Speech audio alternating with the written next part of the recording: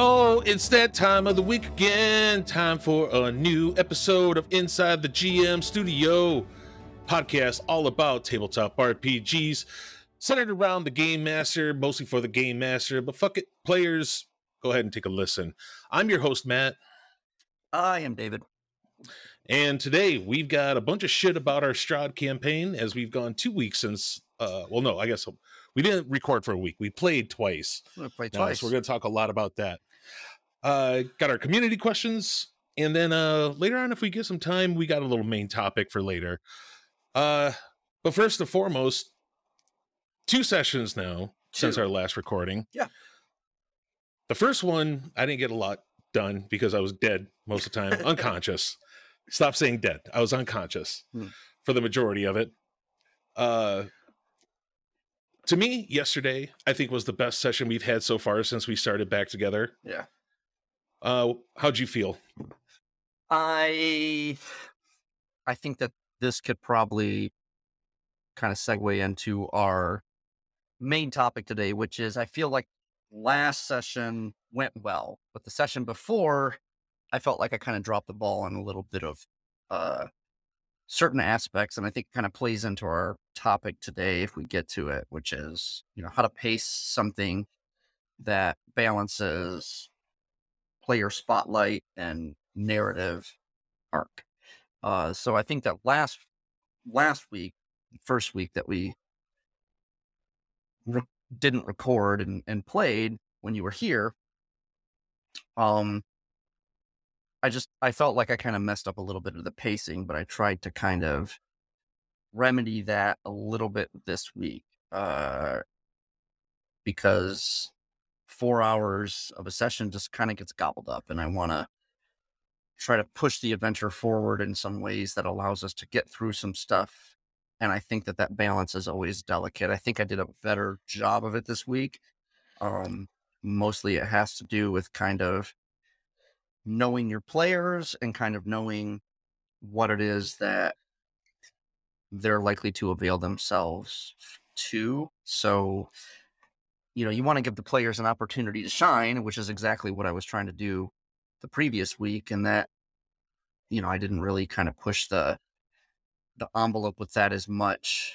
But I felt that the pacing and the dramatic tension was a little higher this week. I mean, did you feel that played out that way? I mean, independent of the fact that you obviously were unconscious for a good portion of the thing while you were here. It's like you came out and they're like, hey, I'm here to play in person. And I'm like, yeah, you fall unconscious for half the session. And, I thought that's how, because Chris seemed really into the game yesterday. Like he was very talkative and all that. And I think just him being there in person with you guys is a big thing for everybody, really. Well, I had a pretty good conversation with him about kind of his role in the group and kind of his development of his character and kind of the narrative arc, because initially when it was just Chris, Mike, and Beto, Chris was a little more vocal, but then when we got a bigger party, he was like, I kind of faded into the background, especially because that dovetailed with his character dying and coming back to life. And so he was kind of sorting himself out.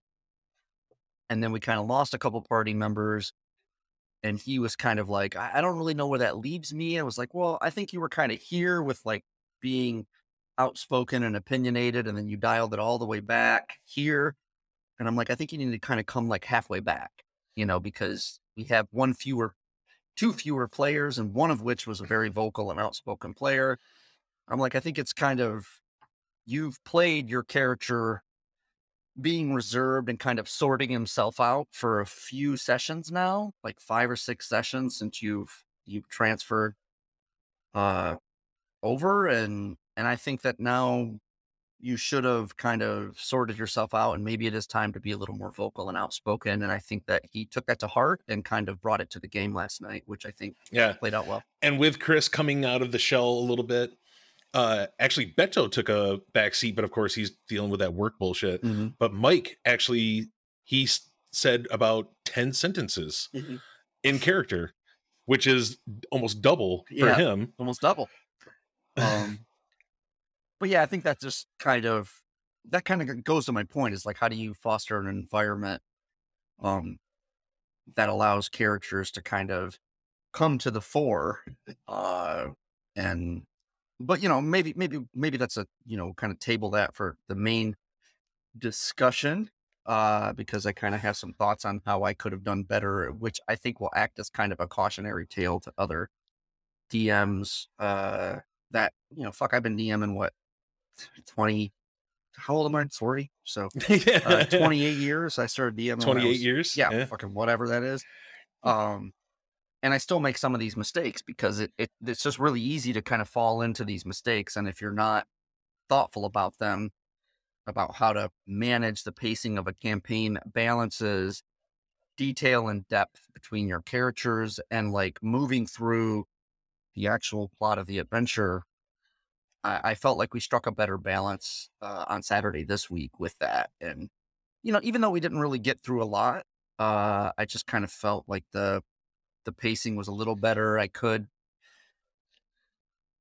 was curious to kind of get your thoughts. I feel like there was still a little bit of a lag in particular, but I don't really know how to ameliorate that without just basically telling some of the characters, just like be better than what you are, like be Yeah. more. All right. Well, let's table this for now. Let's do a community question and then we'll get back to this Mhm. because I do believe we're going to be talking about this quite a bit. So, 1d20 roll table of community questions. Dave has an actual physical die this time. All right. Go ahead and roll that up. Let's see what we got. I got 6. 6. Mhm. All right. Okay. Oh, I like how this starts. All right. Game system 5E. Good to know. Good afternoon, fellow game masters. I am running a pirate campaign for my group. It's actually the second part of one I ran a couple years ago. As the soft reboot of the game, the party was arrested and thrown into prison, their crew scattered to the four winds, their ship impounded by the big bad evil guy. She has commissioned it and placed it in her armada, there in parentheses. Now they have escaped prison and gone to ground in the city to try to figure out what happened to their ship. The town is currently involved with a festival to the sea god. One of the activities is going to be a ship parade where they'll see their ship. They were talking about attempting to take it back, maybe even during the parade. My question is, should I run it as a combat to take the ship back, or a skill challenge, or somehow both? Any advice is welcome. Thank you, Tia. Okay, yeah, found myself wondering, like, is there a fucking question on the horizon here? Like, how much context do people need to give you before they just like, um, so the abridged question is the party is trying to take a ship back that was like Or- previously in their ownership, and how should that be run? right. So, And I think one of the big things is during a parade, lots of people, and then it seems like the party is small against this other pirate captain who probably has a bigger crew. well, like almost every answer to every question, it has to do with what it's funny because all these questions give you so much goddamn context. They give you Mm-hmm. so much context as to the narrative, but what they don't ever contextualize for you is what they're trying to achieve. Like what sort of tenor and flavor you want your campaign to have, because the answers to any of these is dependent on that. Like, do you run it as a combat encounter? It depends. It depends on whether you want like a swashbuckling, gritty, violent scenario that fits your world, or if you want it to be more diplomatic and sly or cunning, then you might run it as a skill challenge. And if you wanted it to be more free form and open ended, then you would probably run it as a role playing encounter. And so that all depends on what sort of tenor and context and flavor of your campaign you're trying to run. And I think part of the reason, if you sense some sort of frustration on my part with some of these questions, is because they're starting with a presumption that there is like a one size fits all. Like, this is the right answer for this. It's like asking, should I play a arcane trickster rogue or should I play a thief rogue? Well, there's one right answer for that. It's like, well, what are you more interested in? What kind of character are you going for?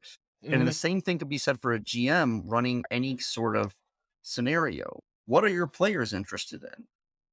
You could always have the the scenario play out in one of two ways or even one of three ways, depending on how your players approach it. Are your players more autonomous, or do they kind of need to be told this is how this is going to run? If they need to be told that this is how this is going to run, what is the sort of theme of your campaign that you're trying to get at? And in which case you say, okay, we're running this like a skill challenge, or we're running this like a combat encounter, or we're running this like a role playing encounter, or however you're running it.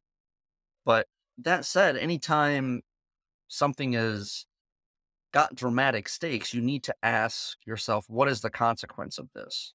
What are the stakes? How high are they? And that will probably govern whether you run it as a fight or a skill challenge. Because if you want there to be some sort of sense of danger for your players, as well as like certain other NPCs and stuff, then you need to go like, okay, what's on the table for being like a win condition and a loss condition?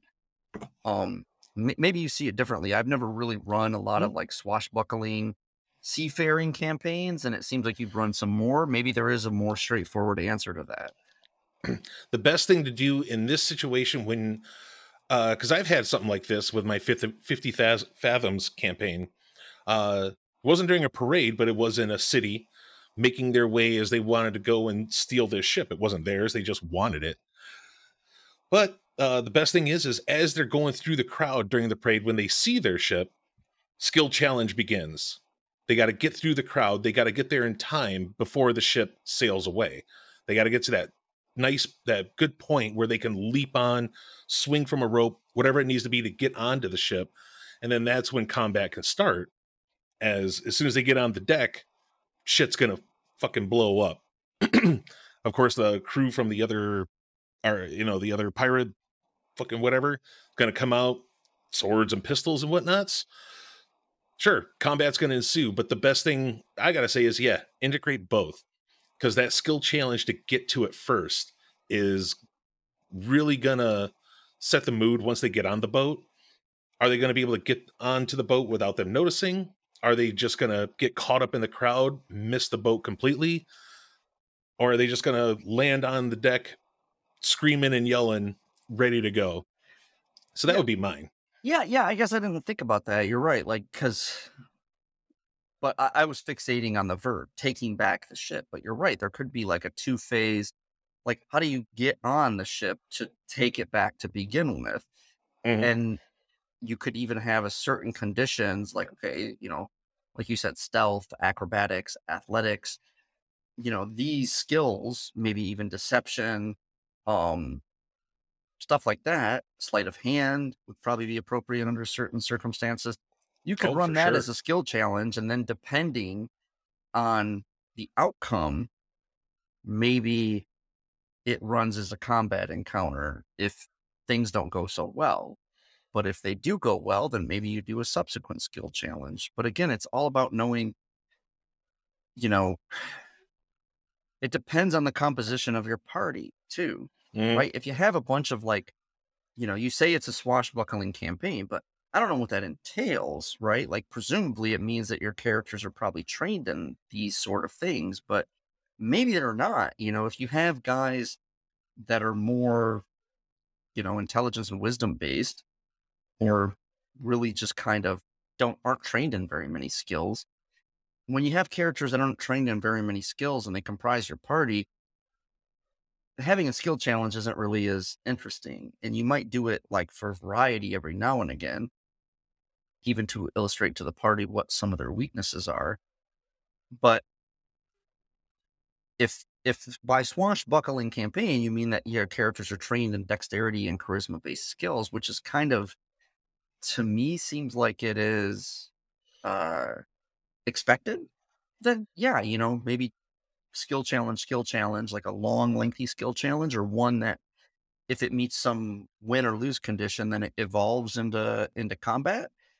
that could be good, but it just depends on what the composition of your party is and what their tactic is. And maybe they're just a smash and grab party, in which case, if that's how they are and that's what they're interested in, then you should run it as a combat encounter. If they're more skullduggery and stealth, then try to run it as a skill challenge. If they fail, then maybe there is some cost to that where they get engaged in battle. It depends on the capabilities and the interests of your party, and that is hardly ever illuminated in any of these scenarios. It's kind of weird. Yep. Well, I would then suggest, of course, this is all just our opinion. Ask them. Mine is objective fact. This is objective. Yeah. Oh, side note for that, I saw the greatest bumper sticker today. White bumper sticker, Irish flags all over it. It said, "If you don't like Thin Lizzy, then fuck you." That was it. It was awesome. But at the beginning of the skill challenge, let the players know, all right, we're going to go into a skill challenge. Do your thing. I want 5 successes before 3 failures, whatever it is. But before we start, I want to know what your guys' end goal is. When you get to the ship, what are you going to do? Sneak on? You going to take it by force? What do you want to do? Because that's just it. As soon as they get to the ship, that's when their minds go blank. And all of a sudden, it's just like, oh, fuck.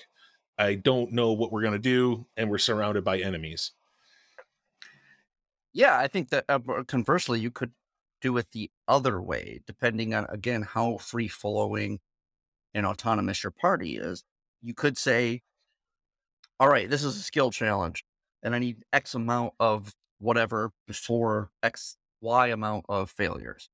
But you could also frame it in something like, okay, so the task ahead of you is you're trying to get on the ship unnoticed and undermine the ship's captain. And the goal is to get a certain amount of people on the crew on your side before the captain realizes what it is that you're doing, right? And that kind of codifies it in narrative terms. You're trying to do this before this happens, right? You need to make sure that you can get from one end of the jungle to the other before the heat and the hazards of the jungle are able to sap your resources, right? That speaks about it in narrative terms. And then so the players are clear kind of what their goal, their win and failure conditions are. And then you give them the mechanics. So in terms of game mechanics is what it means. We're going to run a skill challenge, and hopefully they have a good idea of what skills they're going to be using. So one is inductive and the other is deductive, right? Like, do you want to give the players like, okay, what is your goal? And here's the mechanic I'm going to offer you. Or like, hey, here's the mechanic I want to use. And what are your goals, like independent of that? And so that depends on the temperament of your party. You know, some players are really more fire from the hip, free form players. Some players really want a lot of structure. They want structure from the DM, and some players are structured in their own right. And they want, like, they have a plan and they're kind of like, they're structured in a certain way, and they want the story and everything to accommodate that structure. And so you have to kind of know, you have to think about it in terms of, where is the dramatic tension? How do I want to best realize that dramatic tension based on what it is my players are interested in? Because if you just answer the question of like where the dramatic tension is, then you have the means by which you get there is not really as important, as long as you know that this is the sense of drama you're trying to achieve. And some players are going to want to achieve that through role playing, through skill challenges, through combat, or maybe even through some other means entirely, some sort of combo, hybrid, or of any of those. But as long as you're answering the question of where the dramatic tension is and how your players prefer that dramatic tension to culminate, then you won't have any risk of having the wrong answer, so to speak. And that is the best answer so far. Well, there you go, Tia. I don't know if you're listening or if you've already gone through, because that one was probably pretty old. I actually probably put that in there about 4 weeks ago. Ooh. So I hope it went well. If you did, if you haven't done it yet, good luck. Perhaps we've given you a little bit of advice to go on. Maybe you've thought of something way better, because we can be dumb. But anyway, on to main topic, which is going to go on in pretty much talk about our Strahd campaign, but also want to talk about the most difficult things to balance as a GM. Mhm. One of the things I already want to know, because you brought it up yesterday at the game, and I know Beto was preoccupied with work bullshit again, It happens. but yeah, it does, and that's just it. I want to know: are you going to remind him? Beto in our campaign is a pack. He's a fiend warlock, right? Pact of the Yep. Fiend, Yep. or Yep. yeah. And he has the quasit with him that was given to him by his patron, which was Orcus. Orcus wants something to be given to him from the party. And at one point, when he was asking the quasit to kind of do a recon for us, you went on and you're like, "Oh, the master is calling. He wants his shit. You better bring him his fucking shit." And that's just it. Because he came out and he told us just like, "Oh, nothing out there. There's something about a master." He just doesn't I was fucking like, listen very closely. Yeah. He was like, "Oh yeah, the so master of this manor is like," it's like, did you listen to the whole thing? Like, you have to listen better, bro. so that was one thing I was going to bring up, that balancing is to make sure that your players know, like, are you going to kind of remind him later before we play again in a month? Be like, "Hey, when he was talking to you, he didn't really mean the master of the manor. He's talking about fucking Orcus, dude." Yeah. Yeah, part of me is kind of a laissez-faire DM, which is like, I don't know how to provide the players, like, if you hold their hand through things, then they're not going to learn. Players just respond to incentives. Beto is, on one hand, he's a very good player because he's interested and he's enthusiastic, Mhm. and he is always excited to be at the table. He's always excited, but like, he just doesn't listen very carefully. He just doesn't fucking listen. He just doesn't pay attention in the way that he should. I don't know if it's because, I don't know. I don't know what it is. Like, I notice people that smoke a lot of pot don't pay a lot of attention. Like, Mm. maybe that's part of it. Maybe part of it is just that he's not used to play D&D, but yeah, he just latched on to like a couple of words. And so I think the biggest challenge that I have is balancing that. How much do you lead the players along versus allow them to do their own thing? Because sometimes if you allow them to do their own thing, things will stall out and there'll be some indecision and there'll be whatever. This kind of plays into the whole pacing of the adventure. This is what I always say, that pacing is the most difficult fucking thing to deal with. And in this case, it's a pristine example. The first session we ran when you were here, I could have paced things better, but I wanted to give the players an opportunity to kind of like fill in some character stuff in the Mm. gaps of maybe not otherwise super exciting stuff. And so part of you needs to acknowledge when you need to kind of cut bait. You don't want to say like, "Oh, well, I know that this player doesn't really like doing this stuff," because then you're just kind of pigeonholing them. You're not ever giving them Yeah. an opportunity. But if you give them an opportunity and they don't avail themselves to it, you need to know when to cut that fucking line and just move on with the adventure. So to me, that's always a big challenge. I felt like a couple of weeks ago, I didn't do it as well. We wasted a lot of time on some inane exploration stuff in the adventure that I thought might give rise to some interesting character dynamics between two characters that have a little bit of dramatic tension among them. Beto's character, like you said, is a Fiend Pact Warlock, and Patrick's character is a Oath of Vengeance Paladin.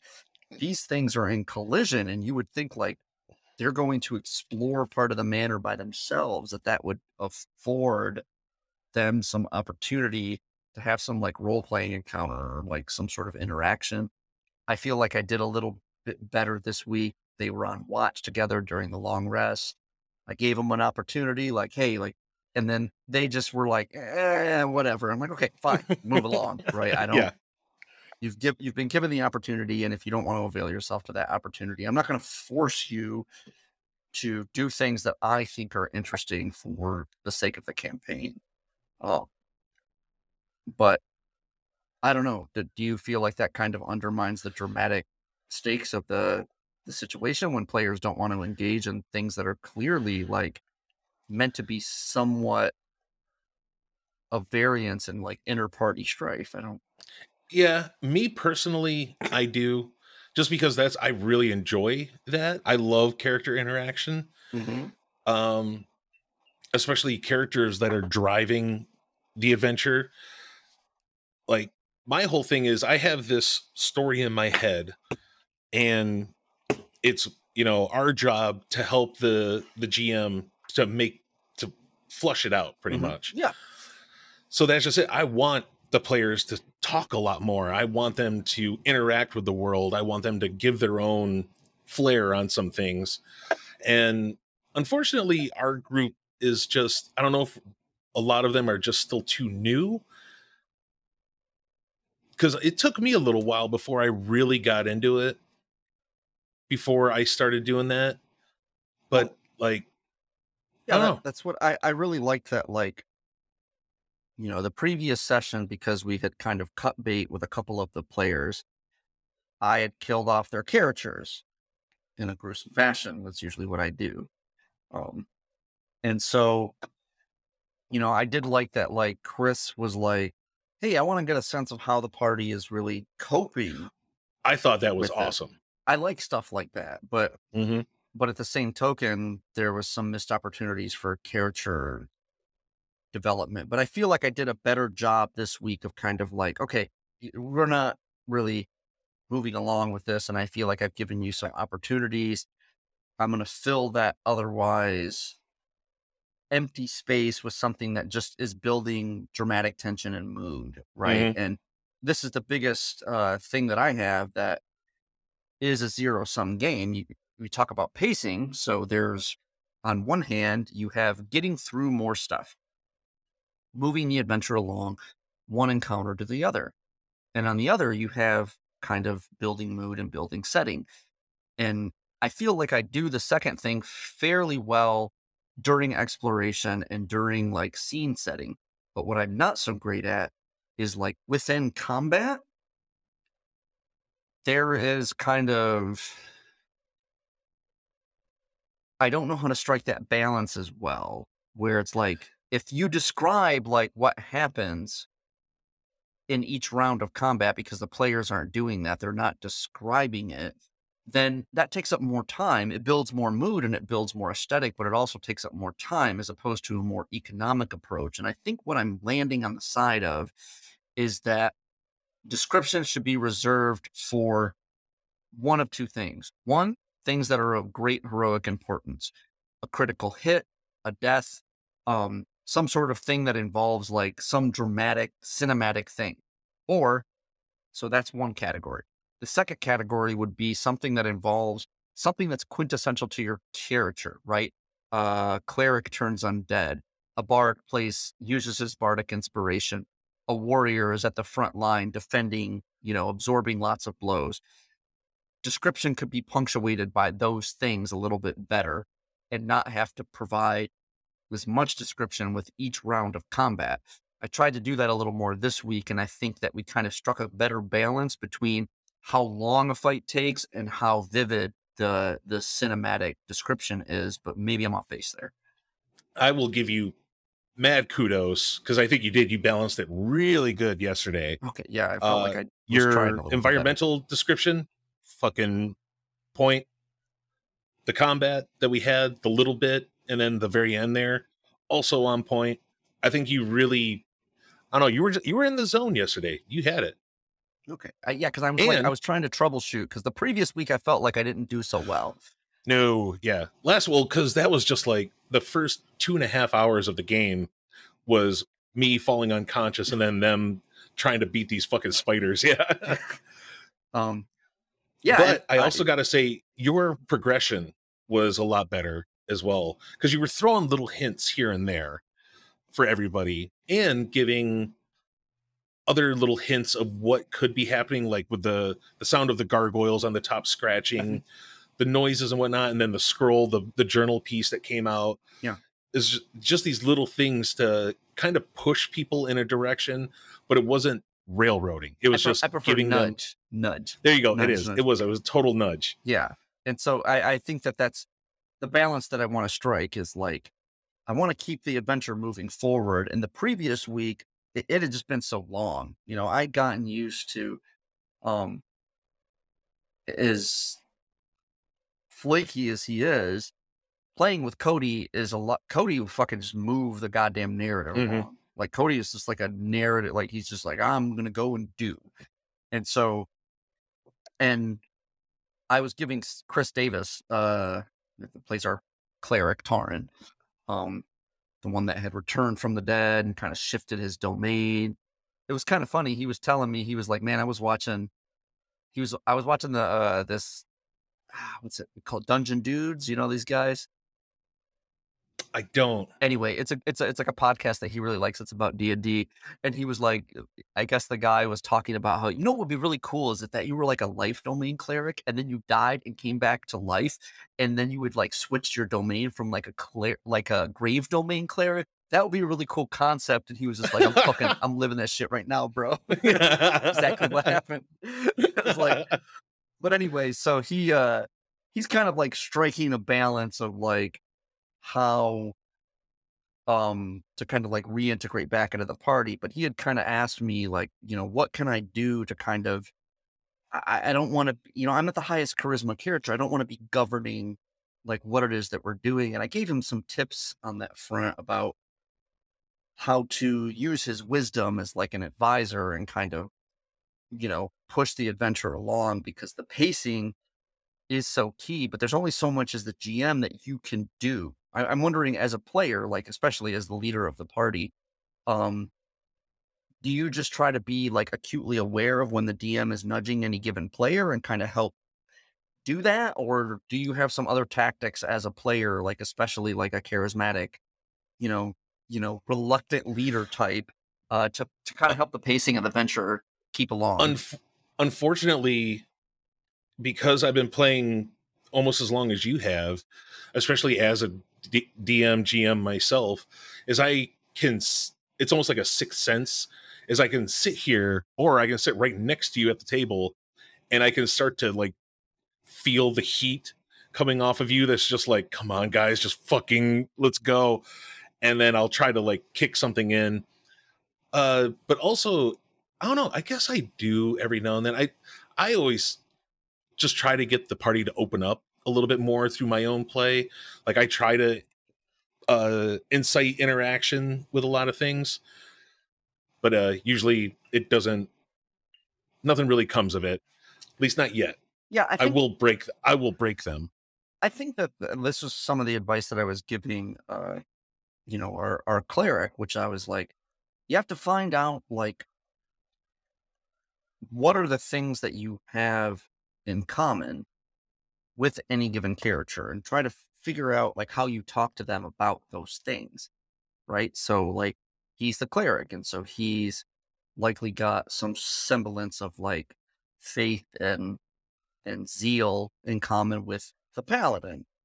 But at the same time, um, you're like a bard, so he kind of has like maybe the magic element. Although you're not a very magic castery like bard. You kind of like No, I'm really making them as hybrid as possible. yeah, I always forget like some things that you have going on, but yeah, that was some advice that I was giving him. I was like, look, you know, you don't have to govern the direction of the campaign. You know, you're a wise character and somewhat charismatic, but you can be an advisor to one or the other of the more charismatic characters and find the things that you have in common with them and try to get them talking about the things that they have expertise in. And that can kind of build some sort of connections. Because one of the things that I think is kind of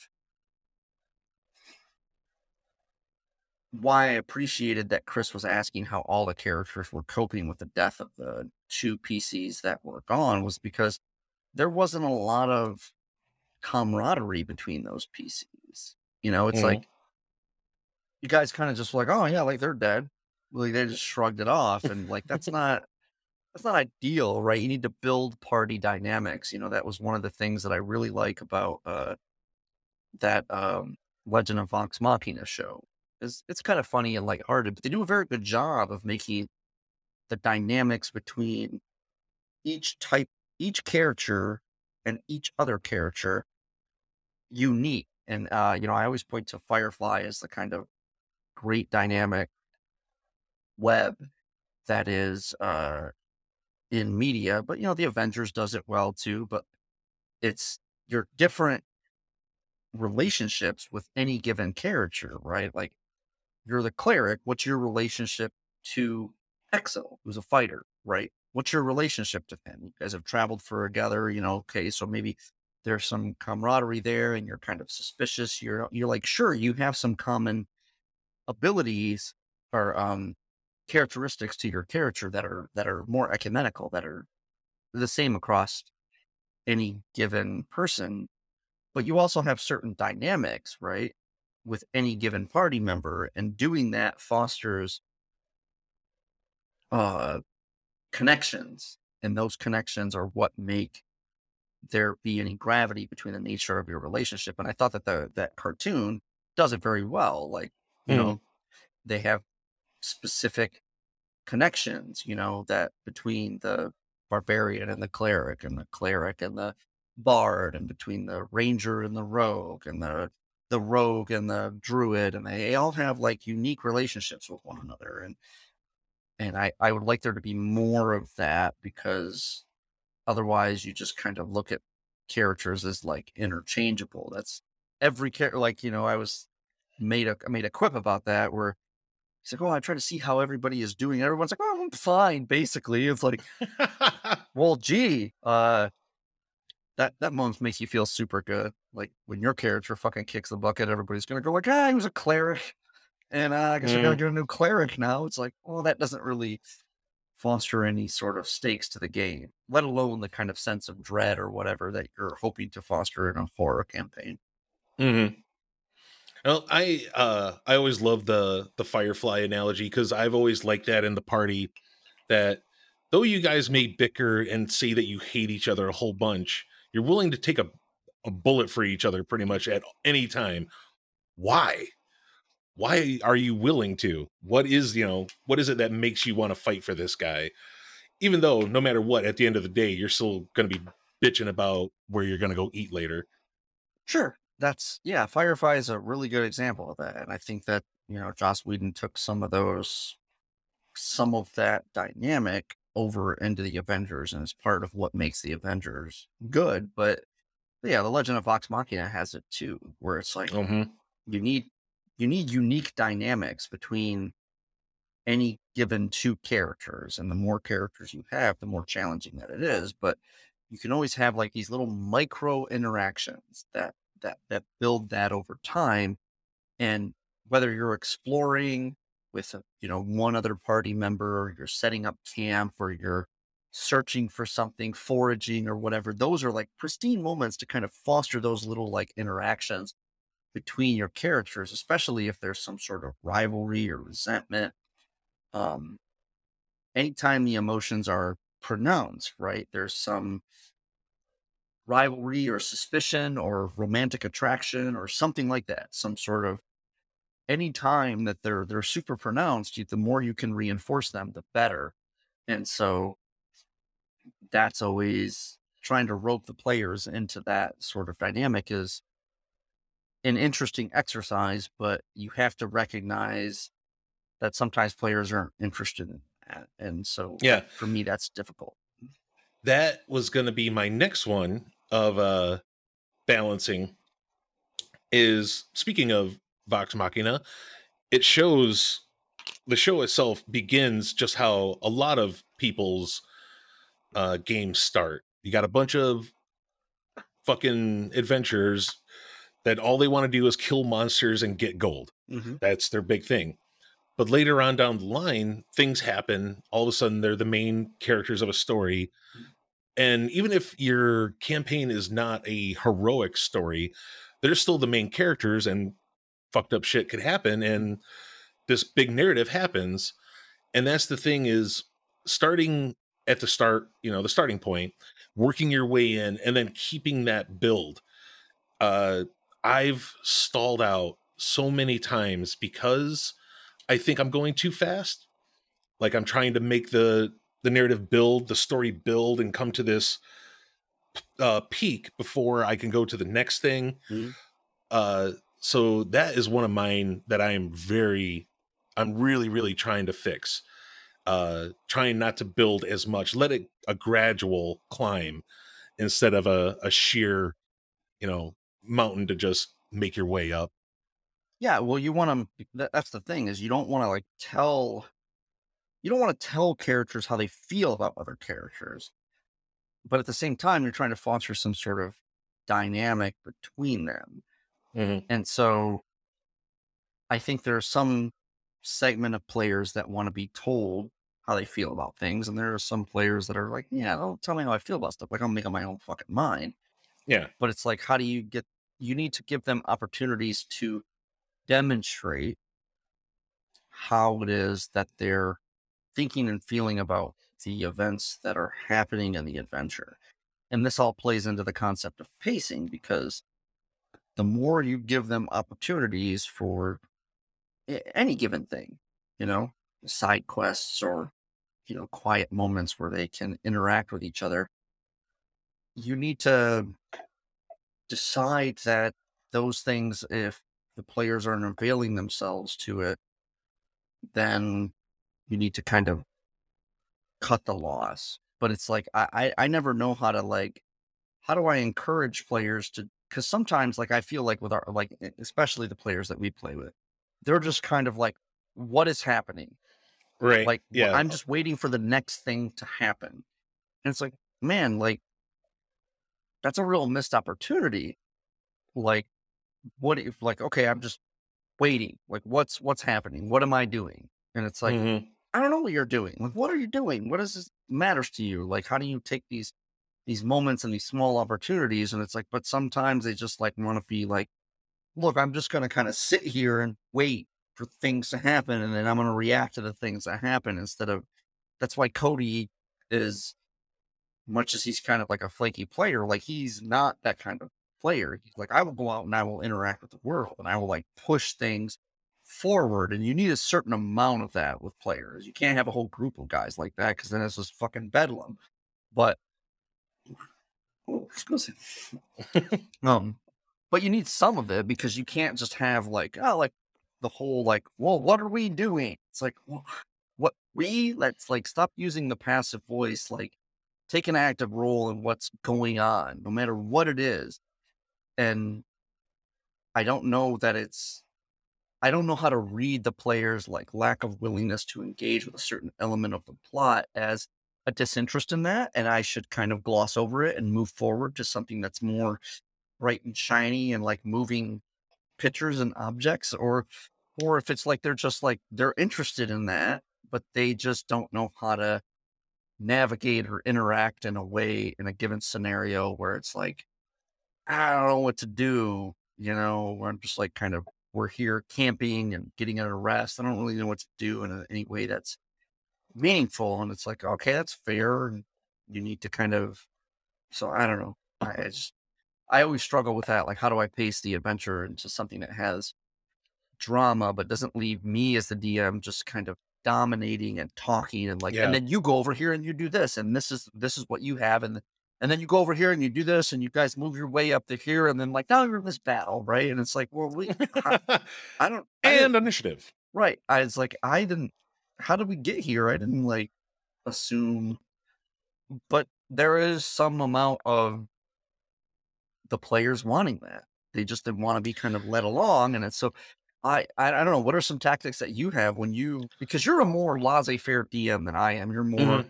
laxed and less structured. So I don't want too much structure because I'm already a fairly structured DM, but at the same time, I don't want the whole campaign to just kind of run off the rails. Yeah. Because I've had it plenty of times where I've had to just push the players. I'll say 8 times out of 10, I just got to push them into whatever direction they need to go in order to fulfill the story that I have in my head. One thing is, like you were saying, I don't know, how does it make me feel?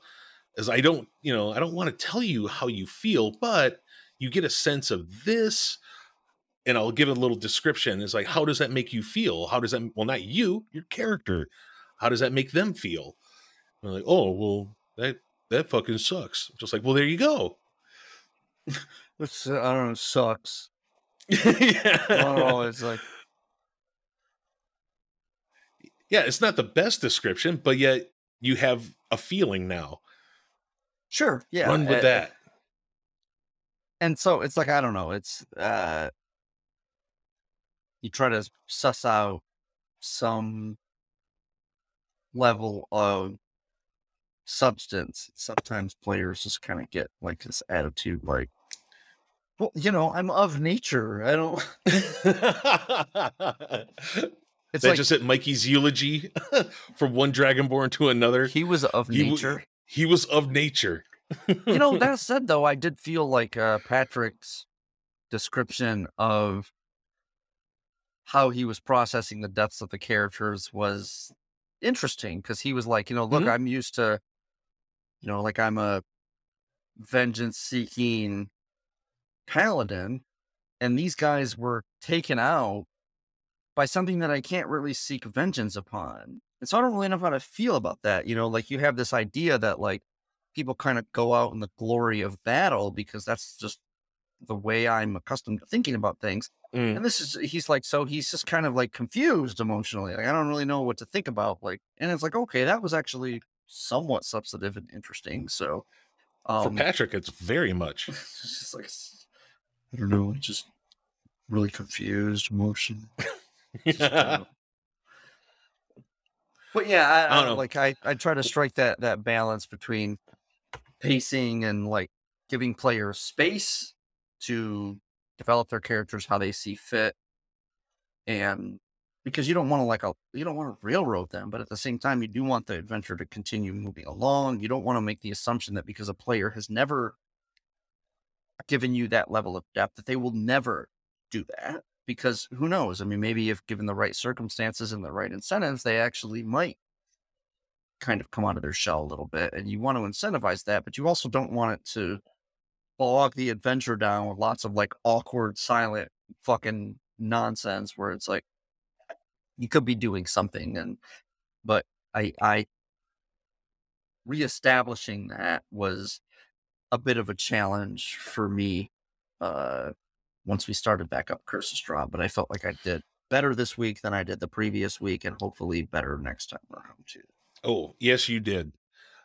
But I'm thinking that I might take the reins a little bit more than I originally wanted to, just to get it moving, have some things going on. I'm trying to do little bits here and there to get, the party to interact, but it's just not happening. So maybe if I take them a little bit more, again, this is something that I'm just thinking, maybe it'll be like, hey, wait a minute, I have ideas. I got ideas too. We should do this. It's like, oh, I think that this is some advice that I gave Chris, and maybe it will be germane advice for you too. Because I know that you don't have much interest in being kind of an authoritative leader. mhm. But what the advice that I told Chris is that I'm like, look, if you want to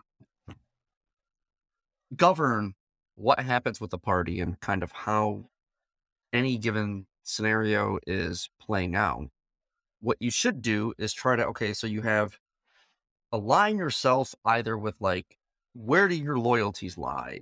Alistair is the leader of the party, and he is elected because he is practical and likable, right?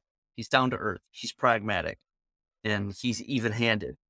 So there's that benefit. However, Patrick's character is a holy man, much like you. And he, although he might not be practical, he's firm in his like direct concept of like what it is that's right. And so which of those do you want to align yourself? Try talking to that player individually instead of Mhm. saying something to the effect of like, what are we doing? Or I think this thing, like talk to a specific player specifically about your specific goals and kind of make a case to them, align yourself with them. And I think as the party leader, that would probably be a good sense. Like maybe you don't want to drop the hammer and be like, this is what we're doing. But you could talk to other players like Exil. And we're here at Arkham Vestol as a quest that you, whatever, like, what is it do you think that's prudent? What information do you have? And like, seek his counsel. And then you're the one that like takes in that information and makes a decision. Like, this is what we're doing. And so that's much more of a diplomatic approach, engaging any given player in the party. And you're like, the rudder on the boat, right? You just kind of like, they're the wind that like blows, but you're the rudder that like guides the boat toward a specific direction, but you're not the one that like provides the impetus and the guidance because, so maybe that would be more of a way to kind of foster party discussion and party dynamics about something. And I think that was the advice that I gave Chris, is like, try just engaging a specific character and a specific player instead of keeping things passive and general, because when you do that, what are we doing? Do we want to do this? Beto's notorious for this. Despite playing a high charisma character, he's always talking in the passive voice, and that's not good, because what it does is it says there's 6 players in the party. And when you talk in a passive voice, you're basically dividing the responsibility upon each of the parties. Like any given individual has 15% of responsibility or whatever it is. And that's, that 18% or 17.5% of responsibility. And so, but when you specifically speak to a certain character, Exil, we are here at Arkham Vestol because of X, Y, or Z. Like, what is it you think about it? It's that old adage where, if something's going off, right? Like, and you're, at work or at any given situation, and someone is hurt or there's a fire or something, you don't say, someone call the police, someone call the fire department. It disperses the responsibility too much among all of the viewers, and no one feels like they have any responsibility. But if you say, you, Matt quickly Hansen, turn and point. Yeah, you point and you say, you call the police, you go get the fire extinguisher. Then people like 100% of the responsibility for that thing is on them. And I think if there was more of that within the party dynamic, teasing out what any given player wants and running it through the meat grinder of like other considerations, then it would be good, especially because it allows certain players to have a time to shine, right? Like, okay, I'm the leader of the party, but like, we're here at the behest of Victor. We're here at the behest of Exil. This is the quest that, like, hey, like, this is your, you're fucking this pig or whatever. Like, what is it that you think that we should be doing? And I'll kind of like take that under advisement. And so that fosters good party dynamics, because it feels like you're a leader that listens to the party and whatever. And you're also not being authoritative. Like, this is what we're going to do. You're just the one deciding what needs to be decided. And that's not really all that much of a big deal. The last one I had on my mind that I think we'll close out on, when it comes to balancing, I've said this many times, is I usually start with pre-written adventures and then I make it my own. Big way that I make it my own is that I take characters' backgrounds or things that they do in the game, and I weave that in something that will kind of point towards them through the story. And one thing that I have a problem with is that I will get something really good on one of the characters and I'll run with it for fucking way too long. And nobody has ever said shit about it. Like, nobody's ever said, hey man, where's my spotlight? But just me alone, when I think about it, I'm just like, holy shit, dude, I've been really putting them on a pedestal and not really giving anything else to the other players. That is something else that I really need. I need to start balancing out a lot better, just because it worked that one time and it's gradually gotten better and better. There is a time to split out for all of them. No, I agree entirely, especially because players won't ever tell you like, hey, I feel like you're favoring this character, or you're more interested in this character. And some of that's not even totally unjustified, man. Like some players do a better job of making their characters like interesting and like slotting into the narrative and it's like, okay, so like this guy or gal made a lot of effort into like making their character kind of a rich and complicated character that slots into the narrative, that gives me a variety of options, personalities, bonds, loyalties, and all this stuff. And you're really surprised that I pay a little more attention to their character than your guy that's like a boilerplate fucking like template from the player's handbook. It's like, Yeah. come on, man. Like, it's a give and take, but you also want to be aware and cognizant of that bias. And I probably have that bias as far as you're concerned. Like, you're another GM, you're another DM, and I just kind of go like, okay, well, I just like need to involve the other characters because I know Matt's on my side, right? And it's like, Yeah. okay, I maybe there are some other elements of your character and your backstory or whatever that I could kind of pull at that thread, but I'm so busy with like trying to engage Mike and engage Beto and engage Chris in some way that is like meaningful, that I kind of just go like, yeah, like, well, you know what it's like as a DM, so you're like, you're good, right? I probably could be better about like making your character come into the fore of the actual adventure. But the one thing is I love the stories that are coming from those guys. Mike, I don't know so much because his hasn't really come up that much. But like Chris's backstory is fucking dope. I love that. His transition that he's going through, domains and all that. Beto's, I think, is fucking badass, and I wish you would really lean into it a little bit more. Yeah. And that's just it. I'm like, I want to see how these end before I even ask for something from me.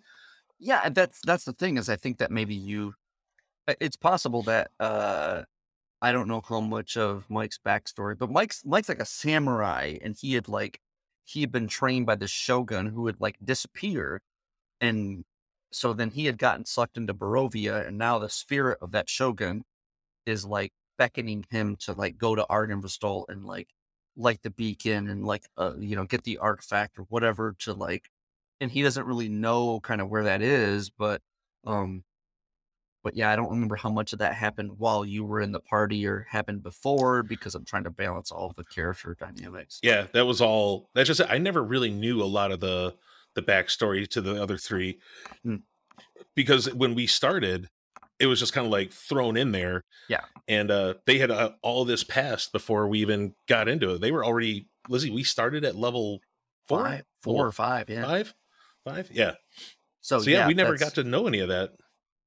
Yeah. I don't remember how much of it had like, and then you get like, each segment, you have 7 players or whatever, and each, you have to try to balance it. So luckily, like, Shamish's character was like a throwaway character. He didn't really have any background or anything like that. But he's just of nature. Yeah, he's just totally of nature. But yeah, I think that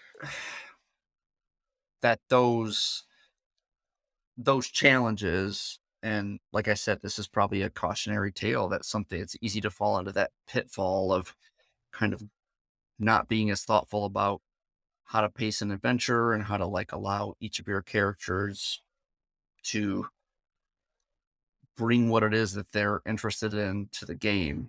And I can't even imagine if you were like a first time DM with a whole slew of players, because I've been DMing a long time, and sometimes I fall into these pitfalls of just like, like whatever. It's like, you have to make sure that you're being thoughtful about every interaction and every moment of time. And it's part of what makes being a DM or a GM just so fucking exhausting, is that you have to constantly maintain like every element of the game.